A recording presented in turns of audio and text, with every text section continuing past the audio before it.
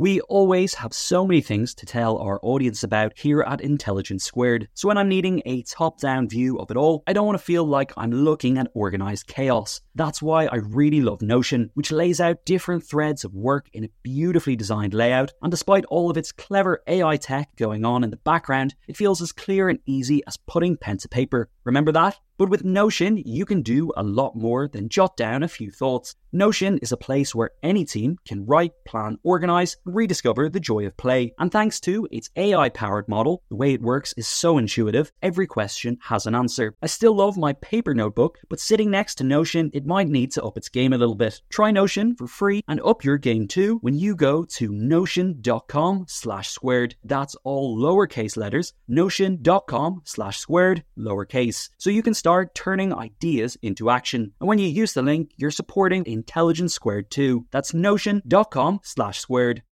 When you need mealtime inspiration, it's worth shopping Kroger, where you'll find over 30,000 mouth-watering choices that excite your inner foodie. And no matter what tasty choice you make, you'll enjoy our everyday low prices, plus extra ways to save, like digital coupons worth over $600 each week. You can also save up to $1 off per gallon at the pump with fuel points. More savings and more inspiring flavors make shopping Kroger worth it every time. Kroger, fresh for everyone. Fuel restrictions apply. What are you doing right now? Perhaps you're in the supermarket. Maybe you're on a run or on the commute.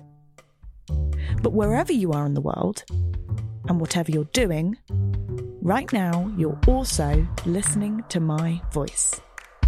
This is the power of podcasts. The ability to communicate with your audience in an intimate and intentional way through audio. I'm Bea Duncan, Senior Partnerships Producer at Intelligence Squared. We've been a world-leading forum for talks, debates and events for over 2 decades. And we also use our cutting-edge curation, creativity and editorial expertise to elevate your brand to new audiences with podcasting.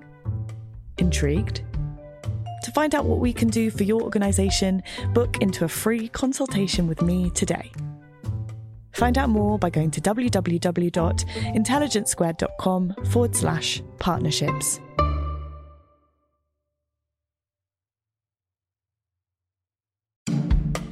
Welcome to Intelligence Squared. I'm Senior Producer Connor Boyle. Coming up on the Sunday debate, the political outlook on the UK. Academic and author Matthew Goodwin joins columnist and former speechwriter to Tony Blair, Philip Collins, to discuss and debate the build-up to the country's next election.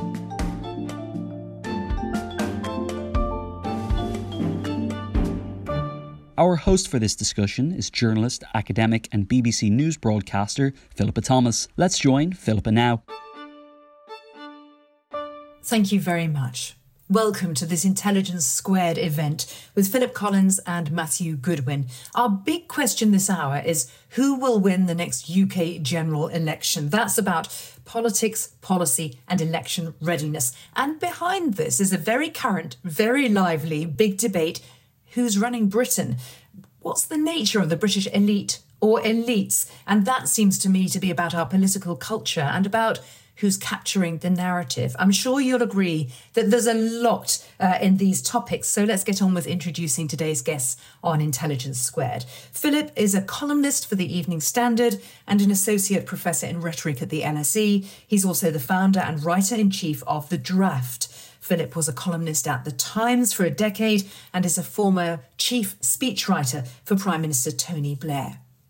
Matthew is Professor of Politics at the University of Kent and author of 4 books, including the Sunday Times bestseller National Populism. He appears regularly in the media, including the Sunday Times and the BBC. He's advised more than 200 organisations on political issues, and his new book is Values, Voice and Virtue, The New British Politics. Let's begin. Phil and Matt, thank you so much for joining us. And Matt, I'm going to start with you by asking you, what is, succinctly, this new elite that, to quote you in your new book, has taken full control of the political institutions, the think tanks, the civil service, the public bodies, the universities, the creative industries, the cultural institutions, and much of the media? What is it?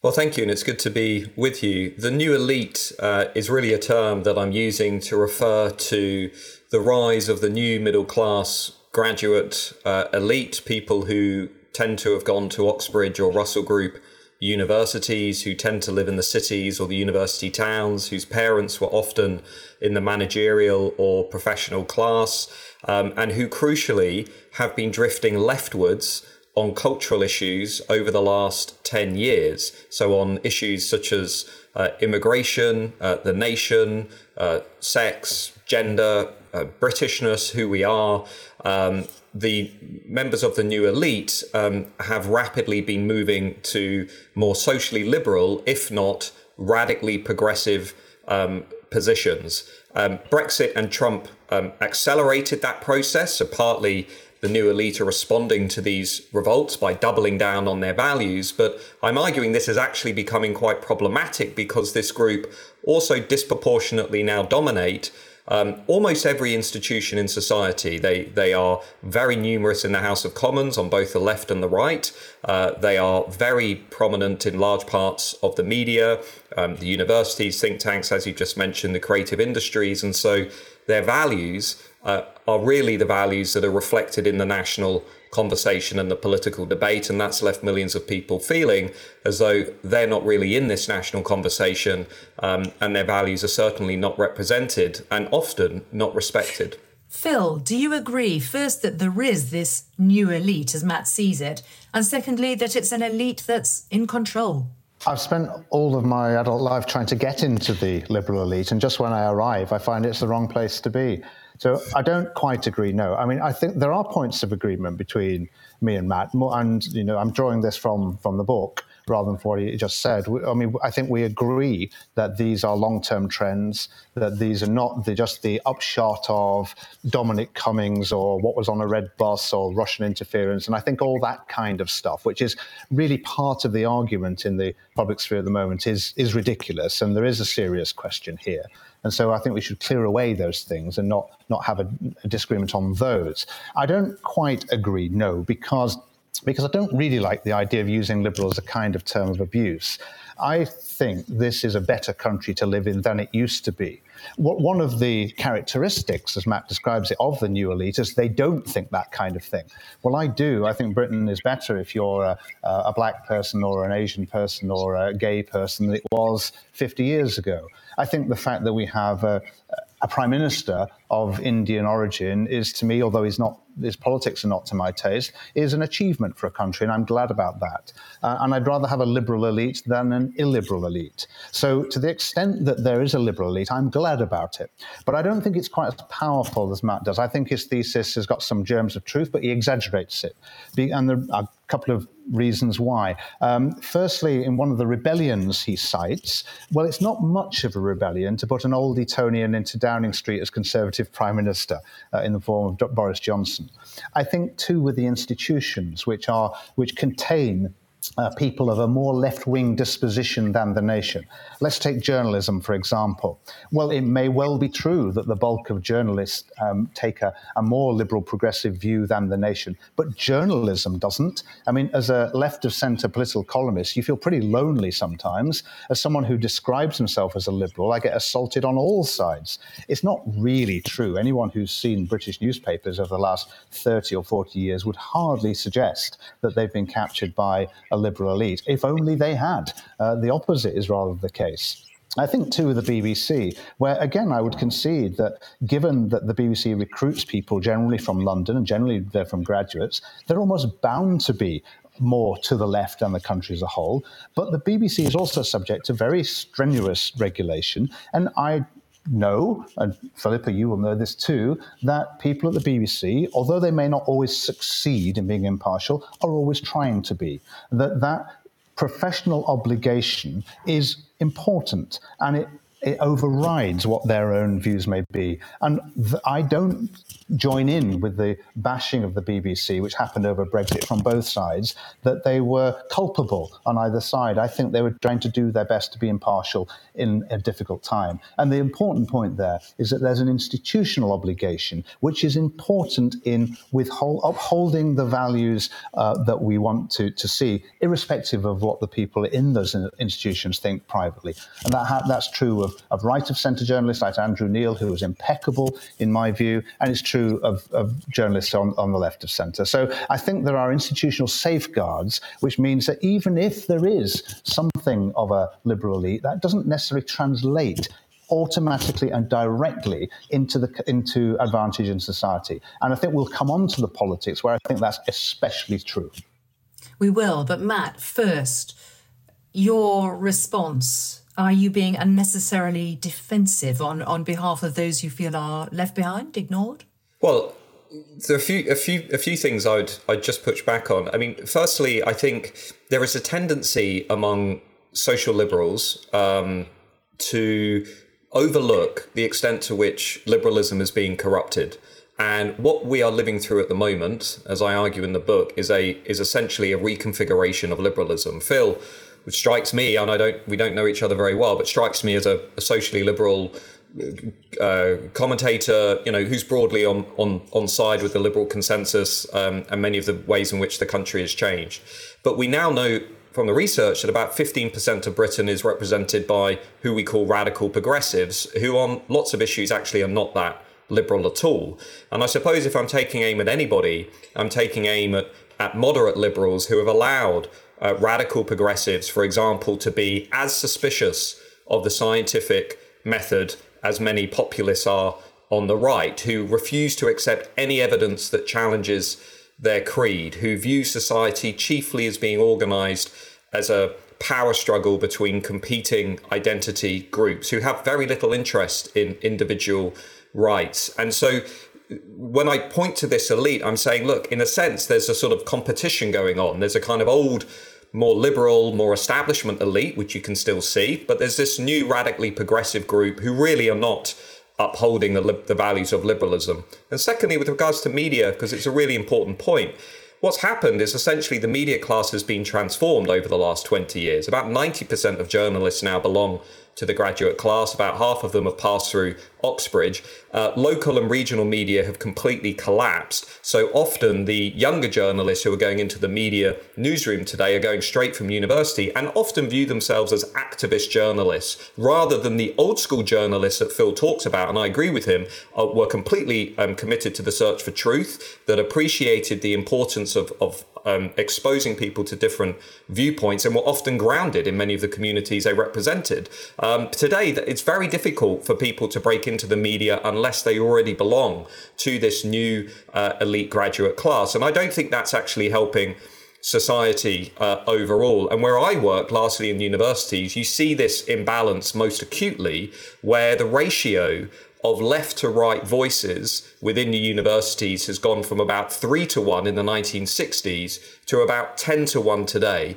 And when you get that ideological monoculture, that environment that is very hostile now to contrarians, to non-conformists, what you tend to get as a result is harassment of people who do express a different view on gender, on immigration, on Brexit, whatever it is.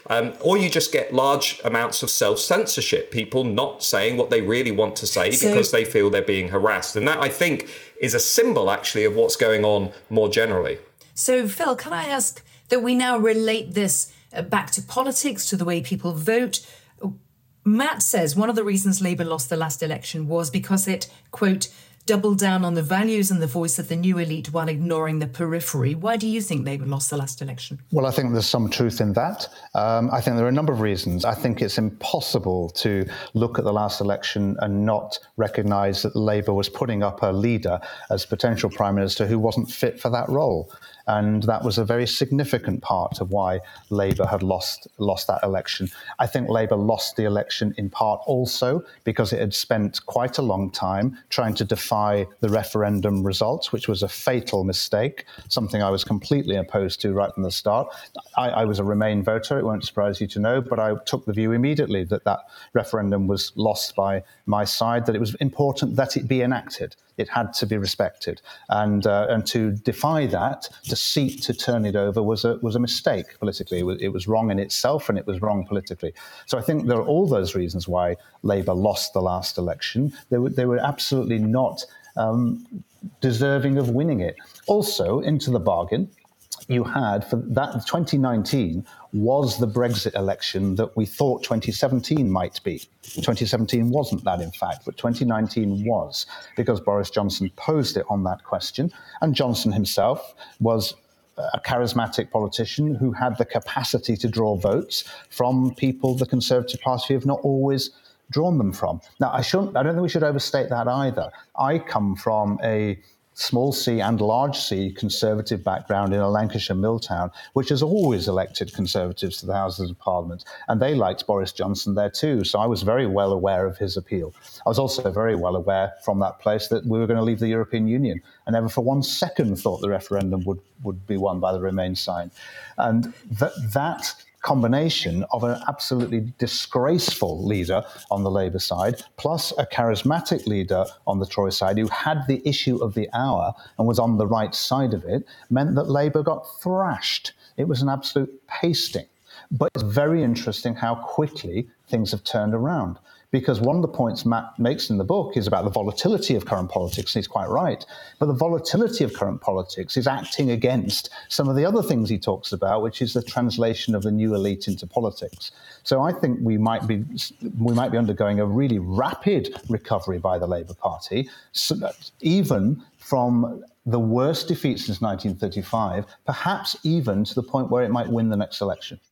OK, today's poll of polls in Politico, the daily poll of polls there, puts Labour 15 points ahead at 44% to 29%. That's a poll lead that's been tightening. And I want to put it to Matt now. What do you think it would take for Labour to actually win the next election? Well, I can give you the numbers. To win a majority, Labour need to be about 12.5 points ahead in the opinion polls. For the Conservatives to win another majority, they need to be about 3.5 points ahead. But if you drill down into those numbers, there are a few things that I think a lot of people at the moment are missing. The first is we have a large number of voters who are undecided. And if you look at Boris Johnson's voters from 2019, and I've just been running focus groups in the Red Wall around Stoke-on-Trent, about 1/3 of that group are currently saying they're not sure who they're going to vote for. Now, are they all going to vote for Keir Starmer and the Labour Party? My instinct says no. But are they going to go back to Rishi Sunak and the Conservatives? Well, they need to be given a reason to go back to them, which brings me to the second key point, which is that we have been living through a realignment. And that realignment, I think most people feel, will agree with me. It's been coming for about 20 years, essentially. And I argue in the book it's rooted largely in some of the failures of both Thatcherism and New Labour. But what really has gone wrong for the Conservatives since 2019 is they have not really supplied that realignment with a message that can hold that coalition together. So if you take the biggest issue of all for 2019 Conservatives, once you take away cost of living, it's immigration.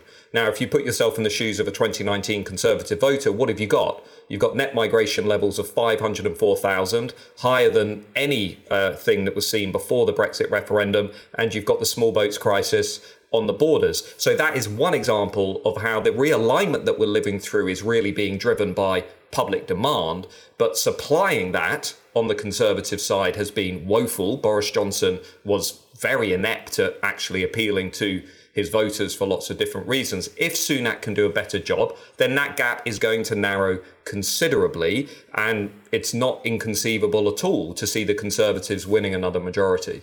What, Phil, are the potential winning issues for Labour where, if you had Keir Starmer's ear now, would you say you've got to be zeroing in on this? Oh, just being not the Conservatives. That's always the most important thing. Change. Yes, exactly. Everybody always demands of the Labour Party. They've got to have a vision for the country. Very few people ever demand that of the Conservative Party, but the Conservative Party managed to win very often. I mean, did David Cameron have an exciting, enticing vision for Britain? No. He was just better than Gordon Brown. It was time for a change. So the fundamental fact is, have we tired of Conservatives after 13 years? And also the point Matt made, which is very important, which is the Tory coalition. What's the glue of that coalition from 2019? Well, then it was Brexit, obviously. The one issue which united the people from where I grew up, around Bury in Greater Manchester, along with people in the Shire counties, the more traditional Conservative voters, is they were strong advocates of leaving the European Union. Their interests on many other things were really very different indeed. And it's not a particularly stable coalition, I think, unless you can recreate something which glues it together. I agree that immigration is the most likely candidate for that glue, but I can't quite see the Conservative Party can hold it together. And so for that reason, I do think they are struggling. I think the Conservative Party, too, has to win a majority overall in order to stay in government, whereas Labour doesn't have to. I think Keir Starmer will be Prime Minister, and I phrase that advisedly. I'm not going further than that because I think Labour could fall short of an overall victory. Bear in mind they start 80 seats behind. It's a long way to come. Starmer needs a swing better than Attlee, better than Blair, and I'm not quite sure he's as great a politician as either of those two. But nevertheless, if Labour falls short of that majority, I think the upshot of that will be that Starmer would be Prime Minister. I don't think either of you has mentioned the cost of living, the public sector, crumbling infrastructure, strikes. Surely, I mean, I was a reporter from the States for a long time, and I still think Bill Clinton got it right. It's the economy. Yeah, I did mention cost of living, in fairness, as the number one issue for 2019 Conservatives. Look, let me just step back and look at global politics for a minute, because this is a really important point.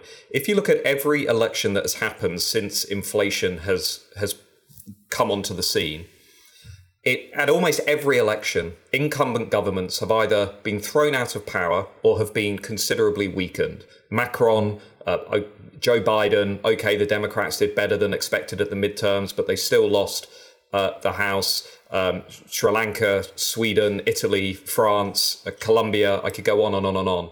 Inflation is a total nightmare for incumbent governments. And if you look at the research on how inflation tends to impact the next election, there's a study recently in my discipline, political science, that shows that if an election is held a couple of years after inflation has peaked, which is what will happen in the UK, then the incumbent party tends to lose that election 3/4 of the time.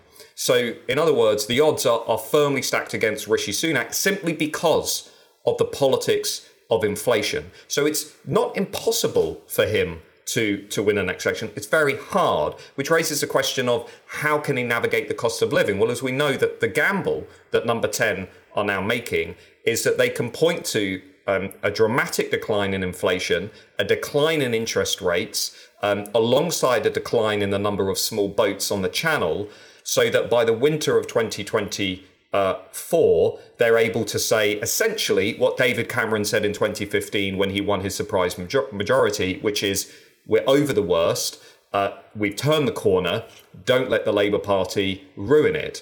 That will essentially be the narrative. Whether it cuts through, I will have to wait and see. But the playbook is clearly visible. That's essentially what they're going to be gambling on. And the latest inflation figures suggest maybe, that's more of a gamble than they anticipated three to 5 months ago. But that's the play that they're bringing into the next election. Phil, is there a danger that the playbook for Labour on the economy gets overshadowed by the culture wars? Well, there's a danger, but I think Labour will push hard back against that. I mean, Labour is always vulnerable on economic policy. It's always a difficulty for Labour because one of the things you have to try and neutralise in the Labour Party is a reputation, whether deserved or not, for profligacy.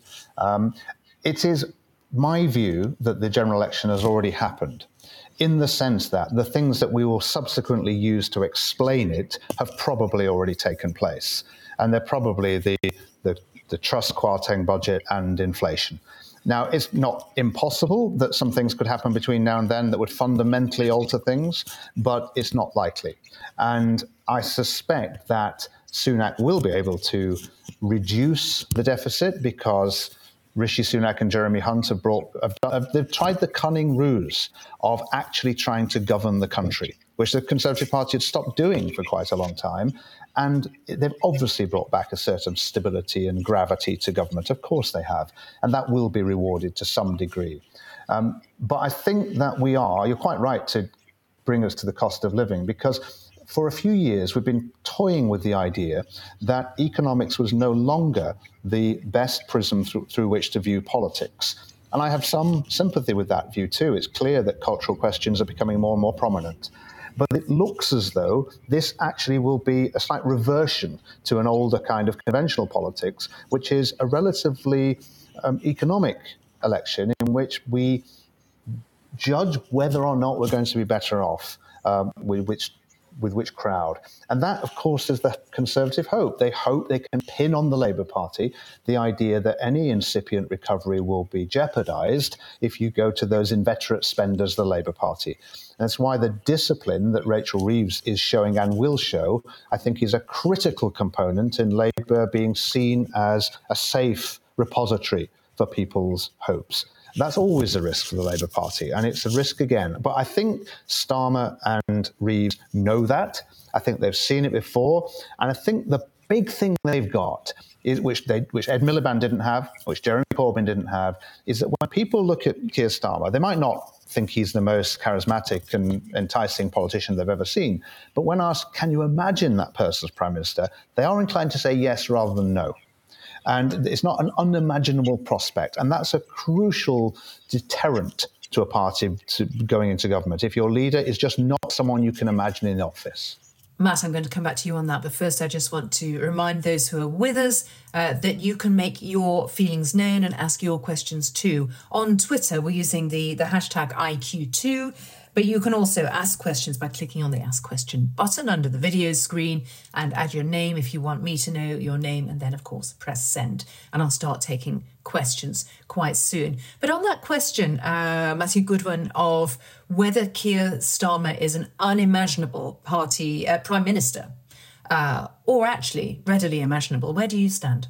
Well, I don't think he's as unimaginable as John Major or Theresa May were. I mean, I think, oppositions don't win elections, governments lose them, and he may end up there by default. As Phil said, I mean, there is a majority or bust problem for the Conservatives. Nobody's going to work with them under the current sort of political climate. So that is essentially how Starmer finds his way into power. But I do think he is vulnerable, and I think he's vulnerable in a number of ways. If I were providing advice to Rishi Sunak and co, I would be telling them to keep the volume up on all of the cultural questions, not just immigration, but also some of the things that remarkably Labour have targeted in recent weeks. I mean, the child exploitation grooming scandal Labour have attacked Rishi Sunak over, which to me seems remarkable given what we saw in Rotherham under a Labour council. I'd be suggesting to Rishi Sunak that he may want to talk a lot about security. When I'm in focus groups, it's very clear that the dominant narrative in the country is security. People want economic security from the cost of living. They want physical security from a collapsing National Health Service. They want national security from the small boats. And they want cultural security from this sort of sweeping, radical, woke progressivism, which many people, and I completely understand why some will roll their eyes at this, but many people in the country feel that British culture, history and identity is being eroded, and that they cannot say what they really want to say because of political correctness and these speech codes over these issues. Now, if you look at America, or you look at Europe, which is an interesting experiment at the moment, compare and contrast the British Conservatives with the US Republicans, with the Italians, with the French, with the Swedish Conservatives, and the British Conservatives are actually out of step with where conservatism is in other parts of the world, because elsewhere, conservatives have been very willing to really venture into a lot of these cultural arguments, to really turn up the volume on them and to increase the salience of them. And when they do that, as we saw in Scotland with Nicola Sturgeon, of course, what you tend to find is that the public break in a conservative direction, 80-20 against the gender recognition reform bill. Most voters today, more of them back the Rwanda plan than oppose it. 80% think the borders are out of control, and a majority will say things like migration's still too high. So those cultural questions still actually, I think, wield enormous amounts of electoral power, and I suspect Sunak will inevitably have to turn the volume up on them. The events calendar is filling up here at Intelligence Squared, and to create each one, we obviously rely on some brilliant guests and onstage talent. But behind the scenes, there's also a producer, a production team, and the budget in the mix too. You've got to keep an eye on all of that stuff in one place. NetSuite is the #1 cloud financial system, bringing accounting, financial management, inventory, and HR into one platform, slashing manual tasks and errors. And you can cut the cost of maintaining multiple systems because it's super easy to get started. NetSuite exists in the cloud, you see, no hardware needed, so you're cutting IT costs too. That's why over 37,000 companies have already made the move. And now, by popular demand, NetSuite has extended its one-of-a-kind flexible financing program for a few more weeks. Head to netsuite.com/squared. That's netsuite.com/squared. netsuite.com/squared.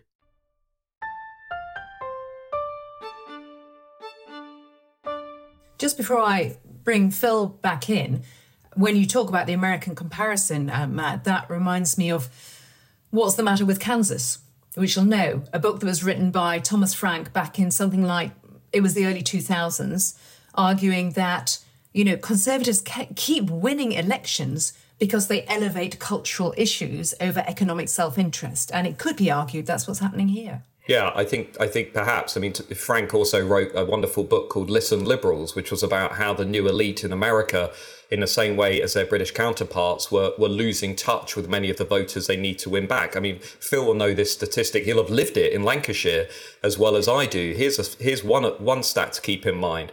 Once you take away London and the university towns, Labour has still not won the popular vote across England among, you know, working class voters, non-graduates, pensioners since 2001. I mean, Labour is still structurally very, very weak and vulnerable across a large chunk of the country.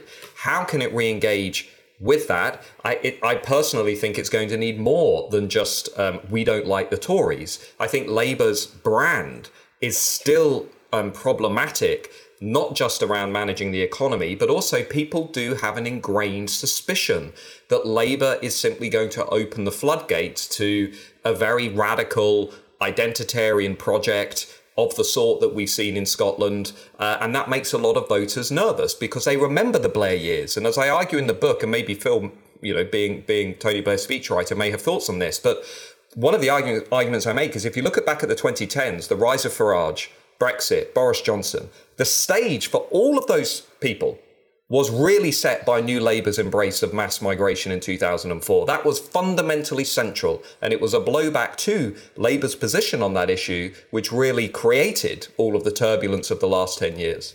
Philip Collins. Yeah, I agree with that. I mean, I think that's just chronologically obviously true. I think Blair, in many other ways, was a conservative, though. I think the best and most successful Labour leaders are always quietly conservative. Attlee certainly was. And in many respects, on crime, for example, so was Blair. So I don't think the Labour Party will fall into the trap that Matt sets out, but I think it's too obvious a bear trap. And I think that they will close those things down. They're being slow to do so, but I think that there's no chance that the Labour Party will enter an election with any prospects of it being a sort of labelled as a woke identitarian party. I think, too, that talking about drawing lessons from American politics is classic new elites behaviour. I'd never draw any lessons from America. It's an entirely different country and one with very few lessons for Britain. So I don't really buy the idea that this will be an election in which the cultural politics will overpower the economics of it. I'm not saying they're not part of the mix. They're always part of a mix, and they're growing. But we agree on that over the course of time, glacially, those things are definitely growing. But I think we're seeing, because of the cost of living crisis, and also because I think of the really parlous state of the public services infrastructure, I think there's also conventional elements in this election to come, which will redound to the credit of the Labour Party. And in any moment of change, and we do agree we're in a moment of change, there's always more the same, more was like yesterday than is different. And that's true today. The change is always conspicuous and salient and makes for better copy. But underneath it, there's also some things which are continuous. And if you go into an election with a standard of living really on the floor, in the wake of high inflation, and with the National Health Service in particular really in a state of some disrepair, you are going to struggle to win the election. Phil, what matters most for the voters that Keir Starmer needs to re-attract? The thing that matters most to them is, as Matt said earlier, the cost of living. I mean, they are the very people who are not well off, who have not had any great benefits, for whom life has been tough and difficult. And it's the cost of living which matters most to them. And that's why I wasn't just being glib when I said don't be the Tories. What I meant was there's a limited amount you can actually do about that from opposition, but it's very probable those people will punish the government for the economic state they find themselves in. So I think that will be the pivotal issue in the seats that Labour needs to win in order to form a government. I've got questions coming in about Brexit, about the NHS, about immigration here. And I'll remind you that you can ask questions either using the button below the video screen or Twitter, #IQ2. Something I want to put to both of you before bringing in questions is Scotland. Because are we at a point where the question who will win the next UK general election really depends on the plight of the SNP? I'm aware that we have many members of the audience who are not in the UK, many in the US, for example. So just to point out that the SNP, I think, currently holds 45 out of 59 Scottish seats at Westminster. Matt, first. Yeah, well, Scotland is fascinating for all sorts of reasons, but one of which, as I reminded Conservatives as they were celebrating the downfall of Nicola Sturgeon, is that actually, over the longer run, it makes a Labour recovery so much easier, because the more ground that the Labour Party make back north of the border, the less hard they need to work to win back those areas of non-London England that I just referred to. So potentially this is a real game changer in British politics. But the other lesson I draw from Scotland, which I think is important, remember, people used to say culture wars don't make a difference, right? Don't do culture, focus on economics, just keep it on the bread and butter issues. Actually, Scotland gives us a really interesting lesson, because the moment the SNP introduced the Gender Recognition Reform Bill, which would legislate to allow 16-year-olds to legally change their gender without medical supervision, and after only living in their quote-unquote new gender for a short period of time, once voters took a look at that, once the salience of it increased, 80% said, no thanks, I don't really like this. And on a whole list of issues, you look at the polling that's emerged in Scotland since, people feel that actually what happened is the SNP activists turned in on themselves, became obsessed, not just with independence, but with these sort of, woke type issues, and they weren't focusing on a whole array of other things. So there's a lesson in here actually for global politics too, which is if you increase the salience of these types of issues, the public is not 50-50 on this. The public is typically 80-20, 70-30 against some of these more, shall I say, crazy ideas around, renaming pregnant women, pregnant persons, viewing our societies as overwhelmingly racist, taking a very negative view of our history, all of these types of things that we associate with radical progressivism, they are vote losers. And Scotland is another example of that. So that was your answer to how does the plight of the SNP and what's happening in Scotland right now factor into UK politics. And I want to put the same question to Phil. Well, I would have thought that the lesson from Matt's story is absolutely don't do cultural politics. It'll blow up in your hands. It was a disaster for the SNP, and it makes a big difference to the Labour Party. If there are 15 or 20 seats suddenly come into play, that makes it considerably easier to get close to the victory line. So I do think it's a big difference. I think Nicola Sturgeon was the most impressive politician in British politics for a long time, and her departure, it makes a very big difference. It's the single biggest event that's happened since the Truss Kwarteng budget. So it's very significant, and I think it's very much to the benefit of the Labour Party and makes their task considerably easier. Let me bring in some questions now from those who are with us in the audience. Just working down in the order that they came in. One from Adam says, I work in Canary Wharf, and the Brexit vote has negatively impacted the city in many ways, which has left another black hole in the UK income taxes, treasury, etc. I understand Matt believes Brexit voters have lost confidence in the Tories due to how Brexit is handled. Isn't it the case that many who voted Brexit regret it because of the economic impact and might now vote for Labour? I think I'll bring that to you first, Matt. The mood music on Brexit has certainly changed. Voters, including about 10 to 20% of Leavers, now say that essentially Brexit, in hindsight, was the wrong decision. Voters have become more certain that it's having a negative economic impact on the country, though we should remember that still 70 to 75% of Leavers will even today say it's the right decision. But the mood music has definitely changed. Will that push them into the arms of the Labour Party? However, I'm less convinced. I think it will be more about the day-to-day. It will be more about the day-to-day issues. It will be the apathy. It will be the sense of disillusionment with the state of the country. But isn't it revealing that, in essence, what we are seeing at the next election is the rise of a new consensus in British politics, a big consensus shared by both the left and the right.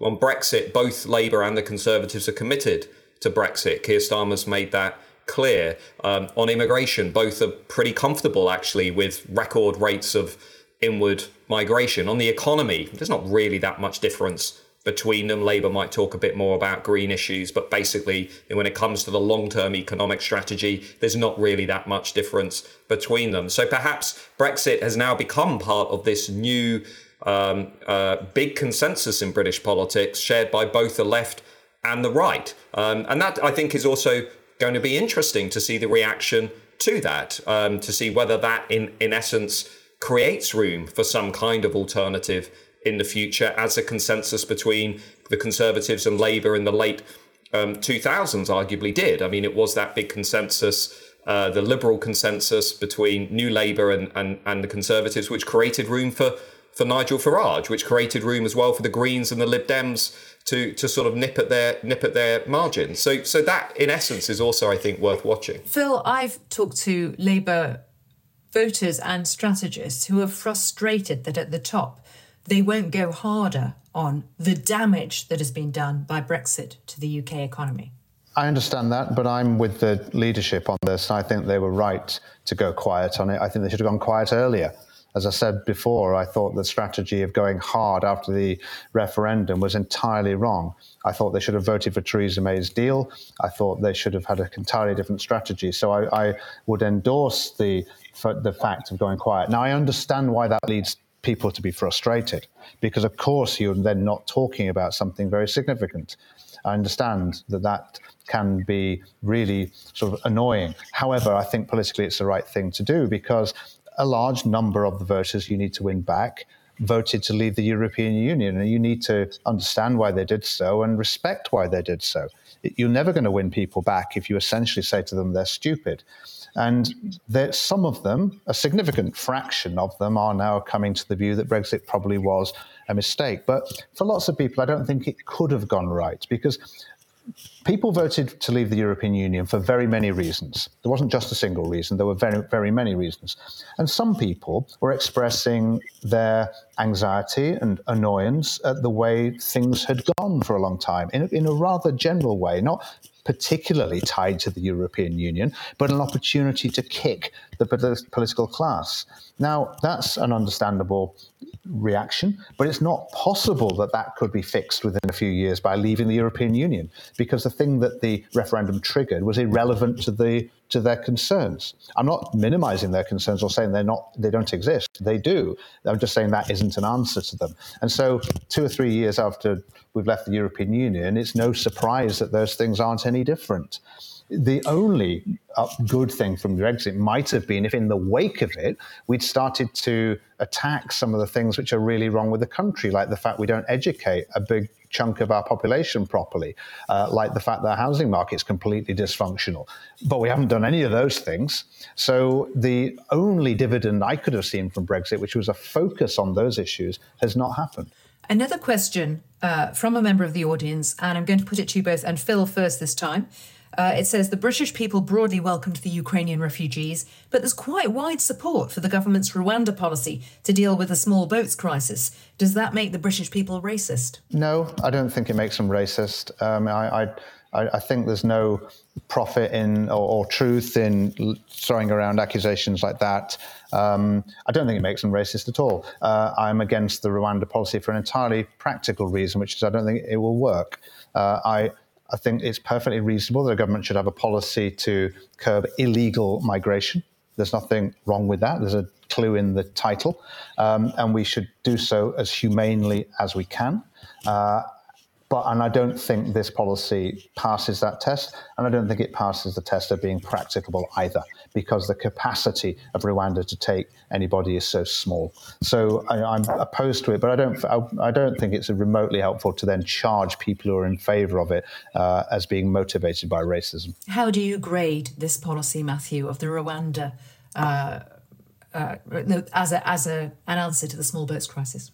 Well, I suspect over the next year or so, we're going to discover that within the context of current laws, it's not going to solve the problem. And then the Conservatives are going to face a very acute dilemma as to whether they want to go even further in suggesting that we need to, for example, toughen up existing legislation even more, which will be difficult within the context of international law, or secondly, start to consider what they're hinting at, which is leaving things like the European Convention on Human Rights. Now, the blunt reality is that outside of London and, the middle-class graduates, large majorities of people, between 70 and 80%, feel the border is out of control, and they would go much further than most of our political class on both the left and or the right to try and bring back that sense of control.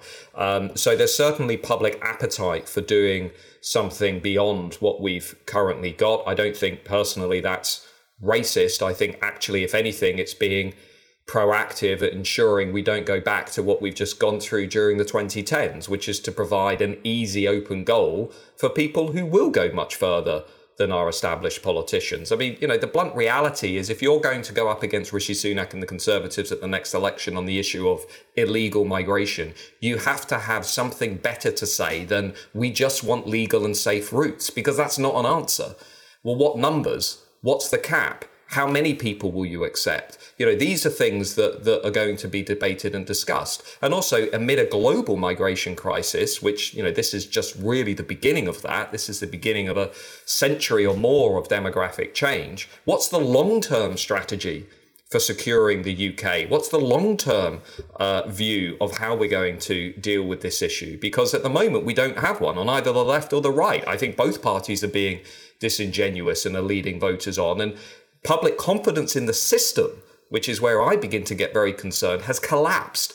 And once people no longer believe the system, that once they no longer think it's securing the country, as we saw this week with stories of IS and Islamist terrorists coming over, then you start to create real potential for something much uglier. So hopefully we'll get that long-term thinking before too soon. Phil, your thoughts on the potential electoral threat from the harder right? I don't rate it as a very particularly hard threat. I think the threat on these issues comes from if in the event that the Conservative Party policy were successful, then I think there'd be an electoral benefit to it. But I really don't think it will be. I think that there's something both frivolous and therefore rather depressing in the Conservative Party response at the moment, which they know it's unpractical. They absolutely know that. And so it's a deeply cynical political playing of an event. And there's something disreputable about that. It's not, I don't think it's racist, but I do think it's disreputable. And because they know it's not going to work. Now, if by some miracle or perhaps some stroke of good fortune, they were able to find that the numbers trying to come into Britain had declined very significantly before the next election, of course they'd trumpet that as a policy success. And anybody in their position will do likewise. So that would change things, but I don't think there's any profit in going further. And also I think we have to sometimes say, even if there were a political benefit in going harder and nastier, that we shouldn't do that. I mean, sometimes, Matt, I don't know whether you are an observer or a participant. I've always taken you to be an observer, but sometimes I wonder, because I think, well, how do you fix the crisis, Phil? How do you fix it? How do you fix the crisis? I honestly don't know the answer to that. This is my point. I'm happy to lose friends on the liberal left over this. Unless you fix the problem, well, you don't know how to fix the problem either. It's going to carry on. But you don't know how to fix the problem either, because the things you're suggesting... I really do. I think. No, you really don't. So then they're not going to work just by coming out of the convention and doing what exactly? I mean, I don't see any sort of solution to the massive global crisis that you are setting out just by being nastier. That doesn't I wouldn't suggest it's about being nasty. What I would say is it's about adapting, modifying laws so they're a better reflection of where we are in 2023, not 1951. Because going by the Labour book, or going by the narrative that I hear from people like Phil and others, is, well, actually what we need to do is just be nice to everybody, and we need to stop the volume. I didn't say that. Where did you get that from? Controls are nasty. I didn't say that. Or you described it as a nasty response.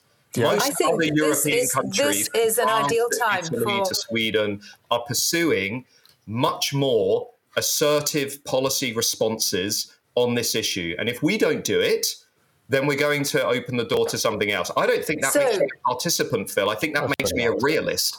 Matt Goodwin, that brings in a question that's just trying to work out what you actually think, because you never say. I'm going to let you come back, both of you. There's a question specifically for Matthew Goodwin here. Your critics say that you've moved from political analyst to political activist.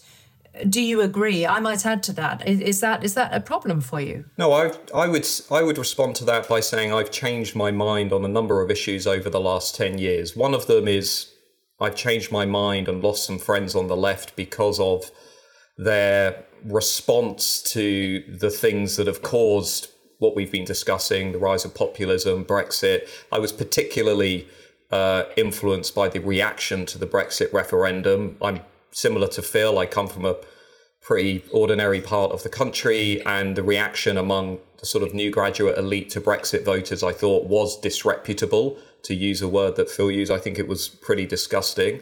But more generally, I think I've become disillusioned with the inability of liberalism to show any willingness to compromise. There has been no discussion of compromise over the last 10 years. It's essentially been, it's this way or the highway to voters. And I think lots of people who perhaps have found themselves shocked by the events of the last decade have decided that actually they're just going to double down on people like them, on people who share their values, who view much of the rest of the country as a sort of assortment of racist gammons and ignorant bigots, and they're going to carry on regardless. And if that puts me in a box of being unpopular and saying, actually, I don't really share the view of most of my university colleagues, I don't share the view of much of the commentariat, I don't share the view that we saw reflected in the aftermath of 2016 and then again in 2019, I'm happy to be that voice. That's fine. Because I think if you look at our national conversation, most people are essentially saying the same thing. And I don't think we've responded to the 2016 revolts anywhere near as well as we should have done. So, Phil, what do you think about what you're hearing there?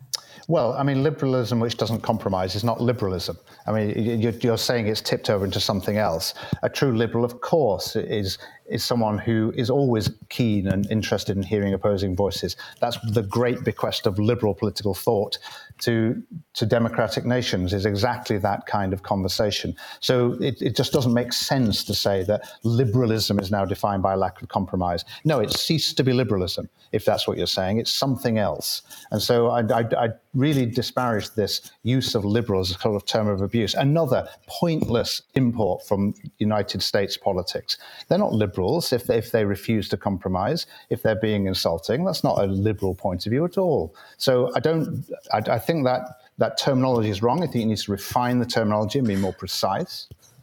I have a pointed question for each of you from a very engaged audience, really listening to the way you're talking to each other. One is, for Phil first, it's questioning whether Keir Starmer can reconcile the two main bases of support for his party, the so-called metropolitan liberal elites and those from more economically deprived areas. There is a challenge here. Yeah, I don't know if you see it in those terms. Absolutely, there's a challenge there. I mean, it's the same challenge the Conservative Party. I mean, I said before, the Tories are struggling to hold together their coalition. And likewise, Labour has a challenge too, of course, because there's a difference. But then Labour has always been made up of that coalition. The Labour Party was founded by that coalition. It's in very different proportions these days. There's no question about it. I'm not pretending it's 1906.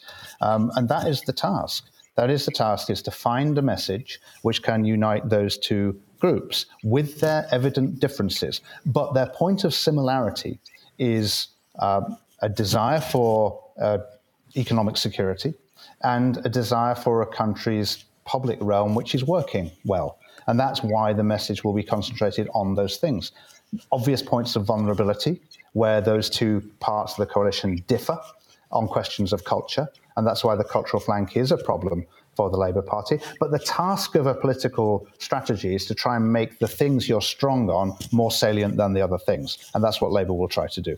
OK, so the demographic question for you, Matt Goodwin, comes from Millie. She says, how can the Tories win the young person's vote when pensioners have their triple lock and home ownership is increasingly out of reach for everyone under 40, except for members of what she calls the inheritocracy?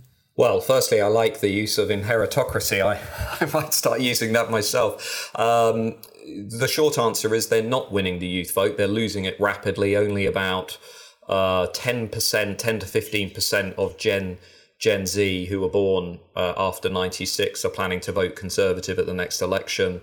The vast majority are planning to vote for parties on the liberal left. That is especially true, by the way, for young women and especially young university-educated women who are, again, like graduates generally, moving sharply leftwards on many of the issues that we've been discussing. And this is one of the trends to watch over the next decade or so. It's also happening in the US, so we do have some things in common electorally. And there's a question going on here, which is, well, how are the Conservatives not only going to reconnect with younger voters who are also about 30 points less likely to vote than older voters, but also young women? And I think the Conservatives over the last decade have alienated that group significantly. They're not thinking about it as much as they should be, because their assumption is, well, actually, they're still doing reasonably well among the over 60s and they're more likely to vote.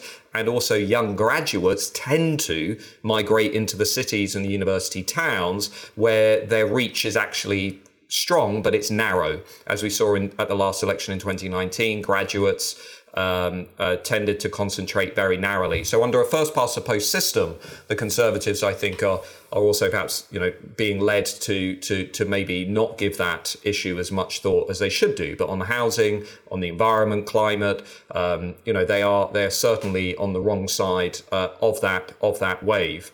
But there is a question I just briefly in the last few moments wanted to throw out, which is, when we talk about these issues, one thing that's increasingly coming to light for me is the way in which moderate liberals will never call out those on their left flank on these issues. We talk about the free speech crisis in universities. Could the same not be said about moderate conservatives on the right? No, but this is a really important point, because this is a question... Well, so is mine. Yeah, but when we talk about a free speech crisis, all I was told by moderate liberals is, we don't have a crisis, and then academics started getting sacked. When we talk about public concern over immigration, moderate liberals play it down. When we look at the Gender Recognition Reform Act in Scotland, everybody says, oh, it's not an issue, then it becomes an issue.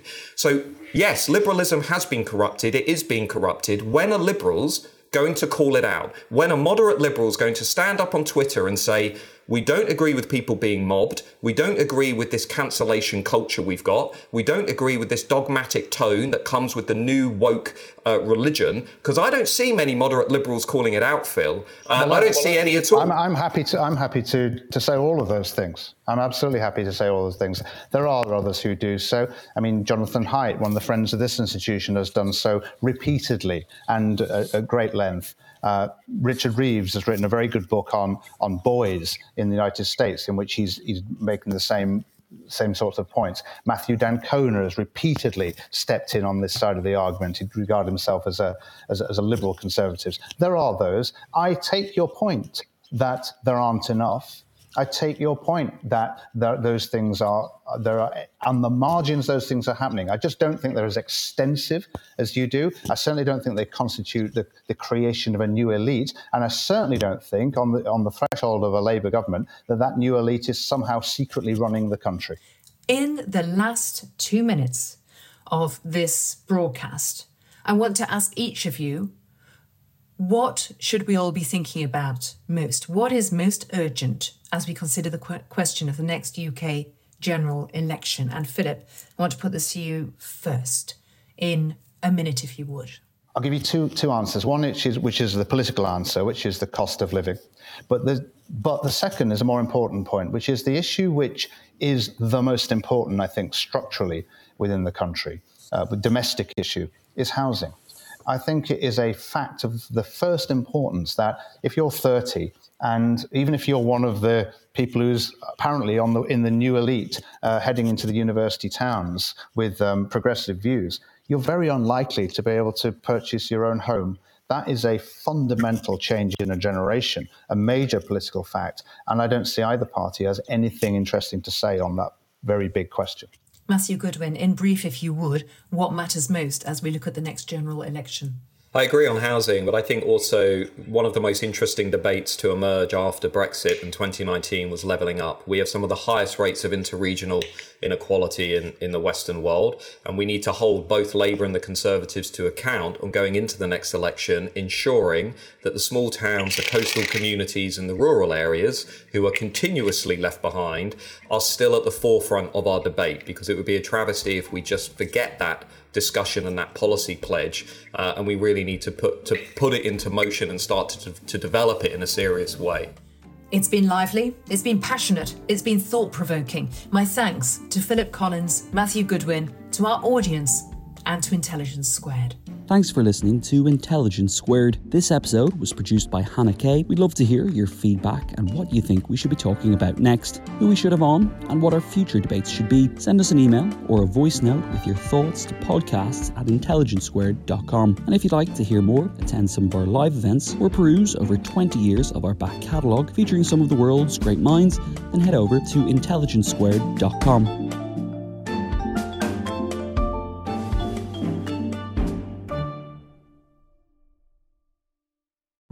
What are you doing right now?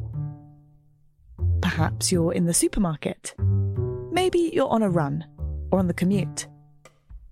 But wherever you are in the world, and whatever you're doing, right now you're also listening to my voice. This is the power of podcasts. The ability to communicate with your audience in an intimate and intentional way through audio. I'm Bea Duncan, Senior Partnerships Producer at Intelligence Squared. We've been a world-leading forum for talks, debates and events for over 2 decades. And we also use our cutting-edge curation, creativity and editorial expertise to elevate your brand to new audiences with podcasting. Intrigued? To find out what we can do for your organisation, book into a free consultation with me today. Find out more by going to www.intelligencesquared.com/partnerships.